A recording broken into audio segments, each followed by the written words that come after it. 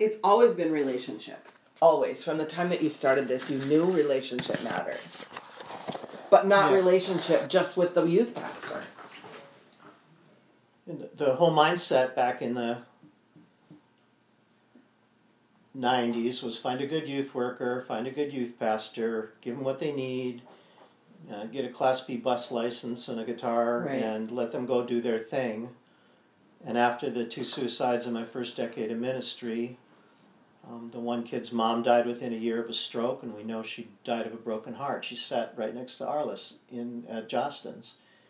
And the other kid's dad had a heart attack.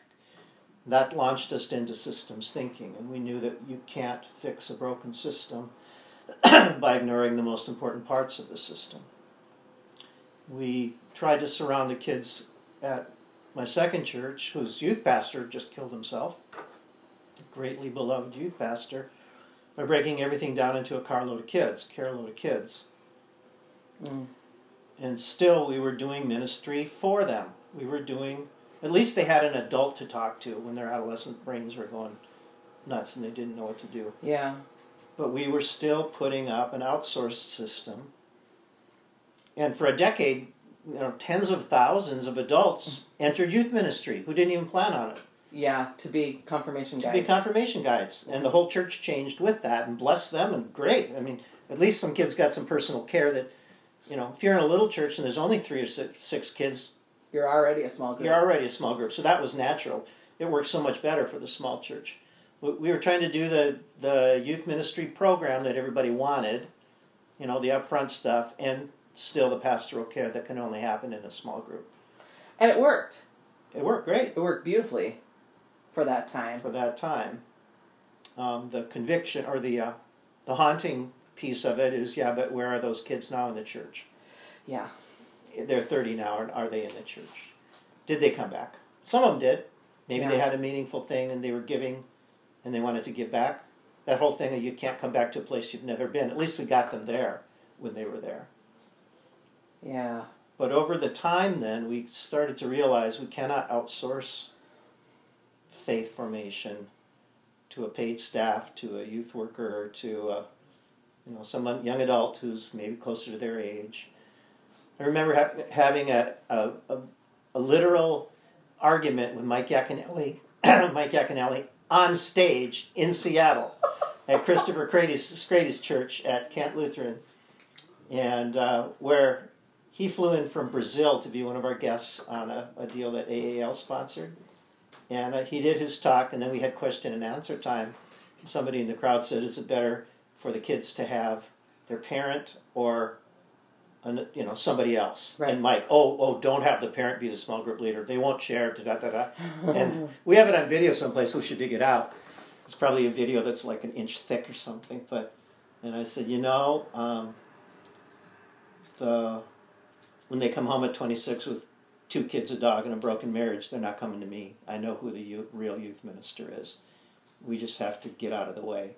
And it's time for the church to give the parents back to the kids. Mm-hmm. Mm-hmm. Not the kids back to the parents. Which brings us to Amy Kippen, who is maybe the oldest Fink around, because we knew her, Arliss knew her when she was a baby in her arms. No, Arliss is not Amy's mother.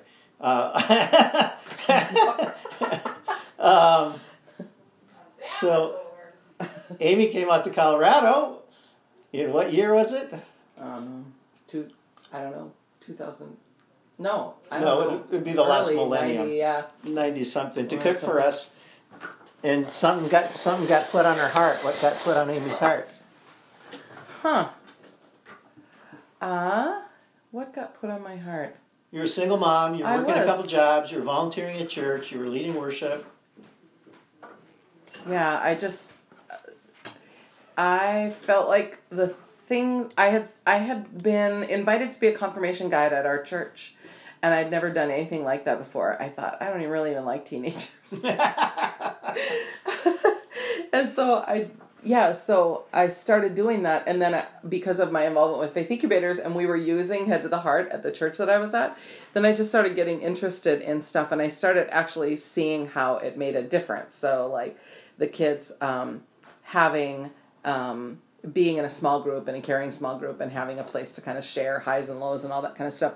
At the same time, at that time, we were calling Faith 5 home huddles, which I really love that term still. Love it. Huddle up. Yeah, because teams huddle up, and what would a team do if they didn't? They're just flailing around, calling audibles all day long. So then I learned about that, and then I started doing it with my own kid, and then I just really got on fire for that idea. Like, what does it mean to actually, for a parent, like, I remember my church always tried to get me to, like, teach Sunday school, and I was like, like, I'm sorry, like, I think you got the wrong person, like, just because I was extroverted and I could sing and lead music and whatever, that was just, like, a natural, well, you should be a Sunday school teacher, and I was like, I don't know anything about that, but I basically just didn't think that I didn't think I had what it took to lead anyone in faith, especially my own child. Like, no, the church was supposed to do that. They were the ones who knew what to do. And so How old was Nicole? Early 90s? She's like 8, yeah, I think. Mid-90s? No, it was probably late 90s now by this time. But anyway. But she wasn't a teenager yet. No, no, she was 9, actually, she was 9 when I learned about this and started doing home huddles with her. And then got really empowered. Actually, I thought, oh, I can do this, and then started seeing all of the results of that, where she was like sharing stuff with me that I knew she wouldn't otherwise share with me, and like stuff that she was sharing with me that I knew her friends weren't sharing with their parents. And I started to notice a difference in the way that our relationship was compared to like some of her friends with their parents. There was always this weird, I don't know, like power dynamic or something like that. And then, because we were like praying together, which at first seemed really strange and weird, but like as we were doing that, it just got to be so normal. And then I just thought, anybody can do this. And that, I think, is what ignited, really, in the end, like super ignited a passion in me. So even though in 15 years of ministry, that is still what I'm most passionate about, is to help parents to know they have everything they need. Like, they have everything they need, and I'm going to give them a tool that they can, like, talk with their kids about. And it's all the things that you've always talked about, you know, communication and helping people to have an identity in Christ and having kids grow up knowing whose they are and being able to name their good and bad. And I mean, it's just like this holistic way of being. And I watched it work in my own family, and I just thought, I am not a better parent than anyone else. I say that to parents all the time, like, I'm not any better than anyone else. I just literally got handed a tool and I decided to use it. So what about the parent? Made the difference. You know, we just don't have time. Don't give me one more thing. I've first of all, I would validate that. Like, that's how it feels. It absolutely feels that way. So there's 2 ways to answer that. One is that, well, that might be true. I mean, it looks like you don't have time. I would suggest there's always time. So, but it doesn't take long. Well, yeah. So you're making choices about time. So really, it's a suggesting to parents, let's think about, like what you said, when they're 26 and their marriage is falling apart, who are they coming home to, and what's going to matter in their life is their relationship with God and their relationship with you. And so it's like, actually, it's a bigger conversation with parents, helping them to understand that they need to be intentional, because we all just get on this parenting bandwagon and we just follow the people next door and we follow what all of the culture says is important. And then I think that a lot of parents, I've watched it happen. It happened to me. I was just like, oh my gosh, do I really have to have my child in dance class at 4? Is this how this works? You know, and so there's just like, almost like in society, there's no one that's actually questioning. I think actually this new generation of parents is questioning that a lot more on their own than maybe my generation of parents, which is that is a good development for sure. The new parents are more aware of... Yeah, I just think that they're just kind of like looking at society and being like, yeah, we don't really want that anyway. So you can say that, but like we don't want what you're trying to sell us, so we're just going to do things differently. I feel like there are a lot more young parents at this point just kind of opting out of the whole keep up with the Joneses and rat race. Yeah, rat race. So I like the deal that even if you win the rat race, you're still a rat. I'm almost there. It's true. Okay, so you then went into full-time family ministry. Did they call it family ministry then, or was it still youth ministry? They did. They were calling it family ministry then. Because that was in a yeah. That this was at a church that was already committed to it when I got there. I mean, Okay. they had like they drank the Kool-Aid. The faith incubators Kool-Aid. Okay. And they were already really committed to it. So that was just a beautiful thing to kind of walk into already. They were already saying parents have to be involved in their kids' faith, both at home and at church. So they're hearing it from the pulpit over and over and over. Oh yeah, for sure, and just committed, and like they made this major move to like move away from traditional Sunday school and actually require parents to come every Sunday. So they killed Sunday school. They did kill Sunday school, and I wasn't there at the time, but they tell the story that the whole church council and all of the staff was there on that first day.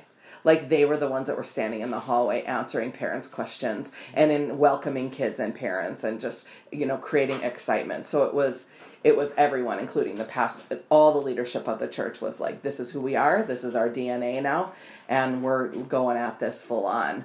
And I just really think that made all the difference. So even when it got bumpy, because it's not as easy to teach a 4-year-old and a 70-year-old in the same room as it is to teach, well, we can talk about that word too, but like as it is to teach all, 7-year-olds. Age appropriate. Well, yeah, but it's just a whole different thing. I mean, age appropriate Right. is fine, but like that's not what we were actually trying to do. Because when you have age appropriate, you lose a whole bunch. I mean, it's fine. Like, age appropriate does its thing. I think it's fine. Like, it does its thing, but I don't think it does what cross-gen can do. And for us, it was just parents and kids and, grandparents. Who, yeah, for sure. So you were cross-gen without being intentionally all the ages and stages at that point. Yeah, for But you sure. had a lot of grandparents. Yeah. Well, and what we found out is that there were a lot of grandparents who brought their grandkids because their kids wouldn't. And so it was an answer for these grandparents whose hearts were literally breaking because they had done what the church had told them to do. They brought their kids to Sunday school. They got them through confirmation. They sent them to Bible camp. They sent them to the youth gathering. They sent them on mission trips, and their kids were like, yeah, no thanks. And their kids were not only, yeah, no thanks, but I don't really even care to bring your grandchildren now, my own kids, to church either. And that's just heartbreaking. Did we inoculate them well? Yeah, right, exactly. I just actually had a conversation on this last Wednesday night at the church that I'm attending now. I just sat down for a Lenten supper with these older members of the congregation, and they told the exact same story.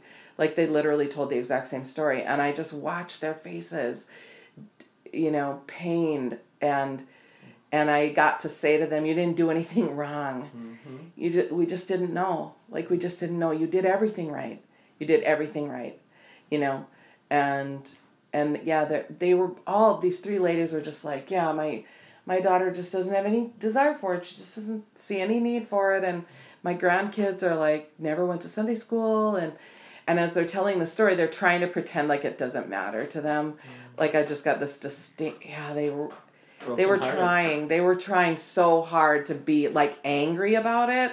And what I saw on their faces and quickly turned like within 2 minutes of conversation to just this deep heartbreak, And actually I want them to be mad, like not at their kids, but actually mad at the system that taught them that that's what they were supposed to do. I did almost 50 cities last year, and in every city there's usually a grandma with tears in her eyes. What did I do wrong? Yeah. And, my own grandkids aren't even going to church. Yeah. Maybe they're not baptized. Yeah, that's the other thing they talked about, yeah. The only thing I can flip is, every child who walks through this door is your grandchild. Yes. Yeah. To validate, yep. Yep. But if you still have life in the heartbeat, if you have an EKG and an EEG, if you've got any brainwaves going on. Yeah, these are our kids. So what can we do? Yeah. So you started seeing some things. Some people left the church when you told them they had to go somewhere else if they wanted a Sunday school class? Well, yes. So again, I wasn't there at that time, but I hear the stories from the leaders that were there, the brave leaders then. It wasn't a lot. It wasn't a lot of people that left, but some pretty vocal. Okay. Then what happened? People that left. And then over time, well, I just think, that people were just like, well, this is my church, and so we're going to try this new thing. I mean, I guess we might as well try it. And I just think people are, I'm learning, like, people are pretty committed to their church, which is actually a good thing. Most of the people are like, well, we'll stick through a pastor who can't preach. We'll stick through, like, we'll stick My through. friends are here. The pastor, we'll stick through the hard time, whatever. But so they stuck through that time, and then what happens over time is that then the whole culture just changes. You create a new history, and I think you create a new history from the very first week, because now people have an experience that's different from what they had before. So it's just 1 week at a time creating a new history. And then over time, it's like the long history. So that, if you ask someone who lived 300 years ago, they don't have a context of going to Sunday school. Mm-hmm. And so the same thing will happen in the church when generations are together. That's how we do church, is that we do it together, is that there will come a time when someone will talk about Sunday school as if it were just some ancient thing that the church tried once or did for a while because it worked during that time. So we sat in this office and we were trying to crystallize this down, and you came to the conclusion that really the core of what we're doing is the best way to incubate faith is every week at church, in CrossGen, and every night in every home. Why do you think those two things are just the best way? We sat and we were like, there are a million, sort of like taglines. And we came up with this whole faith formation every week at church and every night and every home, like maybe 7, 8, 9 years ago now. And we've had a lot of like kind of yearly taglines, like what happens at church shouldn't stay at church. And like all those things are great. There are so many of them. You have so many rich Melheim-isms that you say, and they're all truth, and they're all like quotable and tweetable and all that kind of stuff. For me, this one is the one that felt like it was the umbrella over everything. And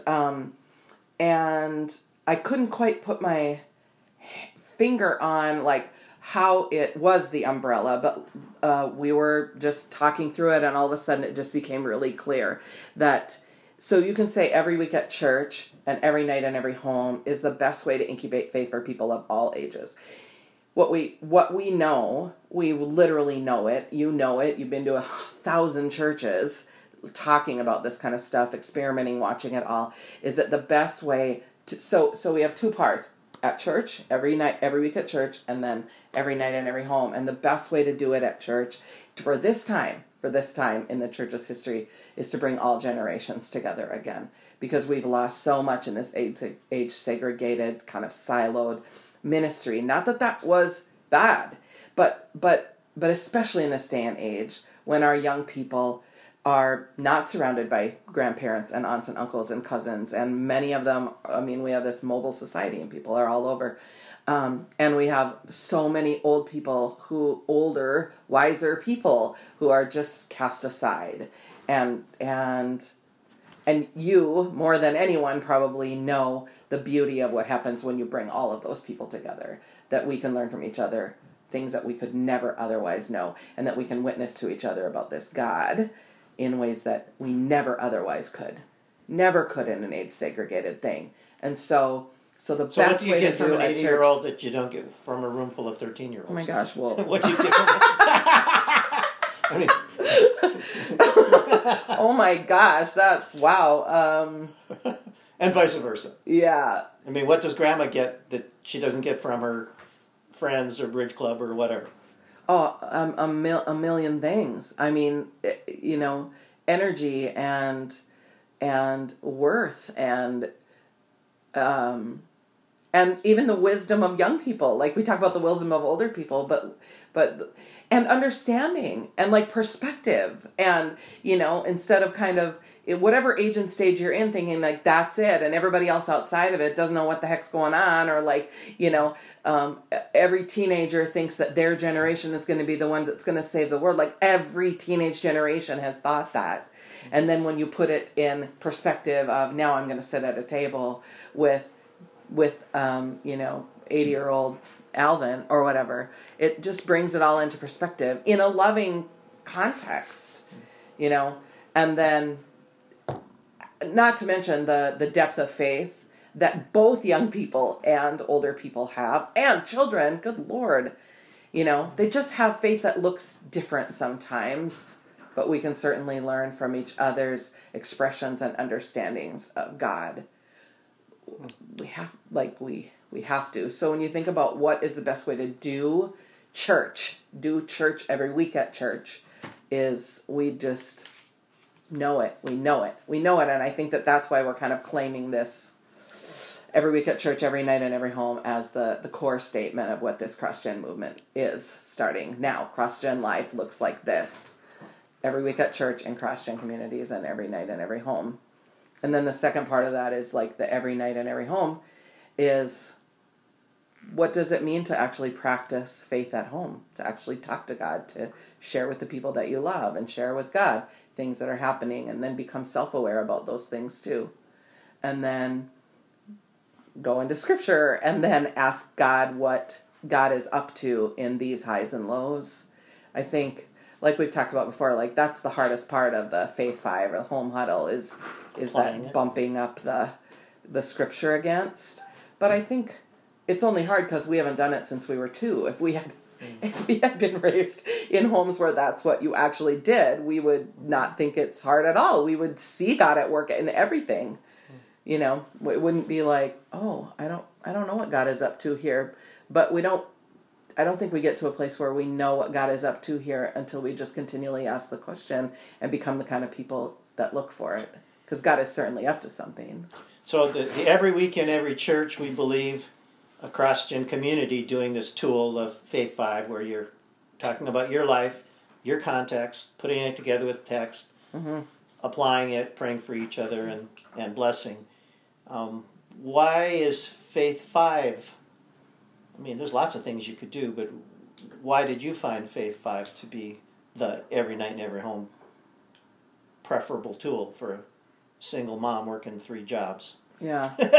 Who never had the time but made the time. Yeah.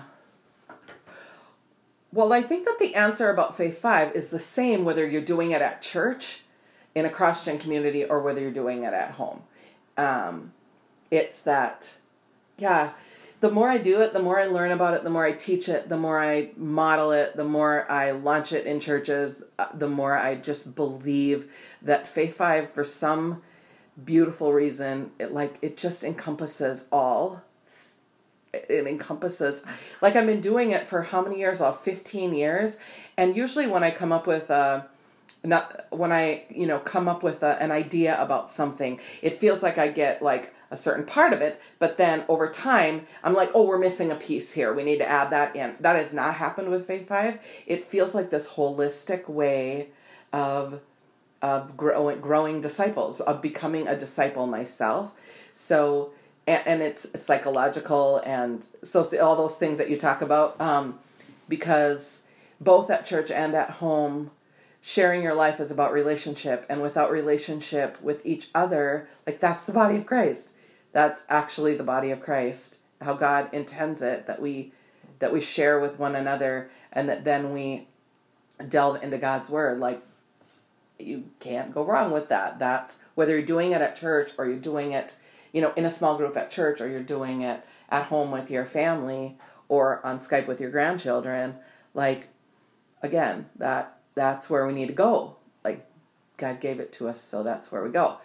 And then bumping that up against our highs and lows in the step 3 of talking about it that's where the rubber meets the road.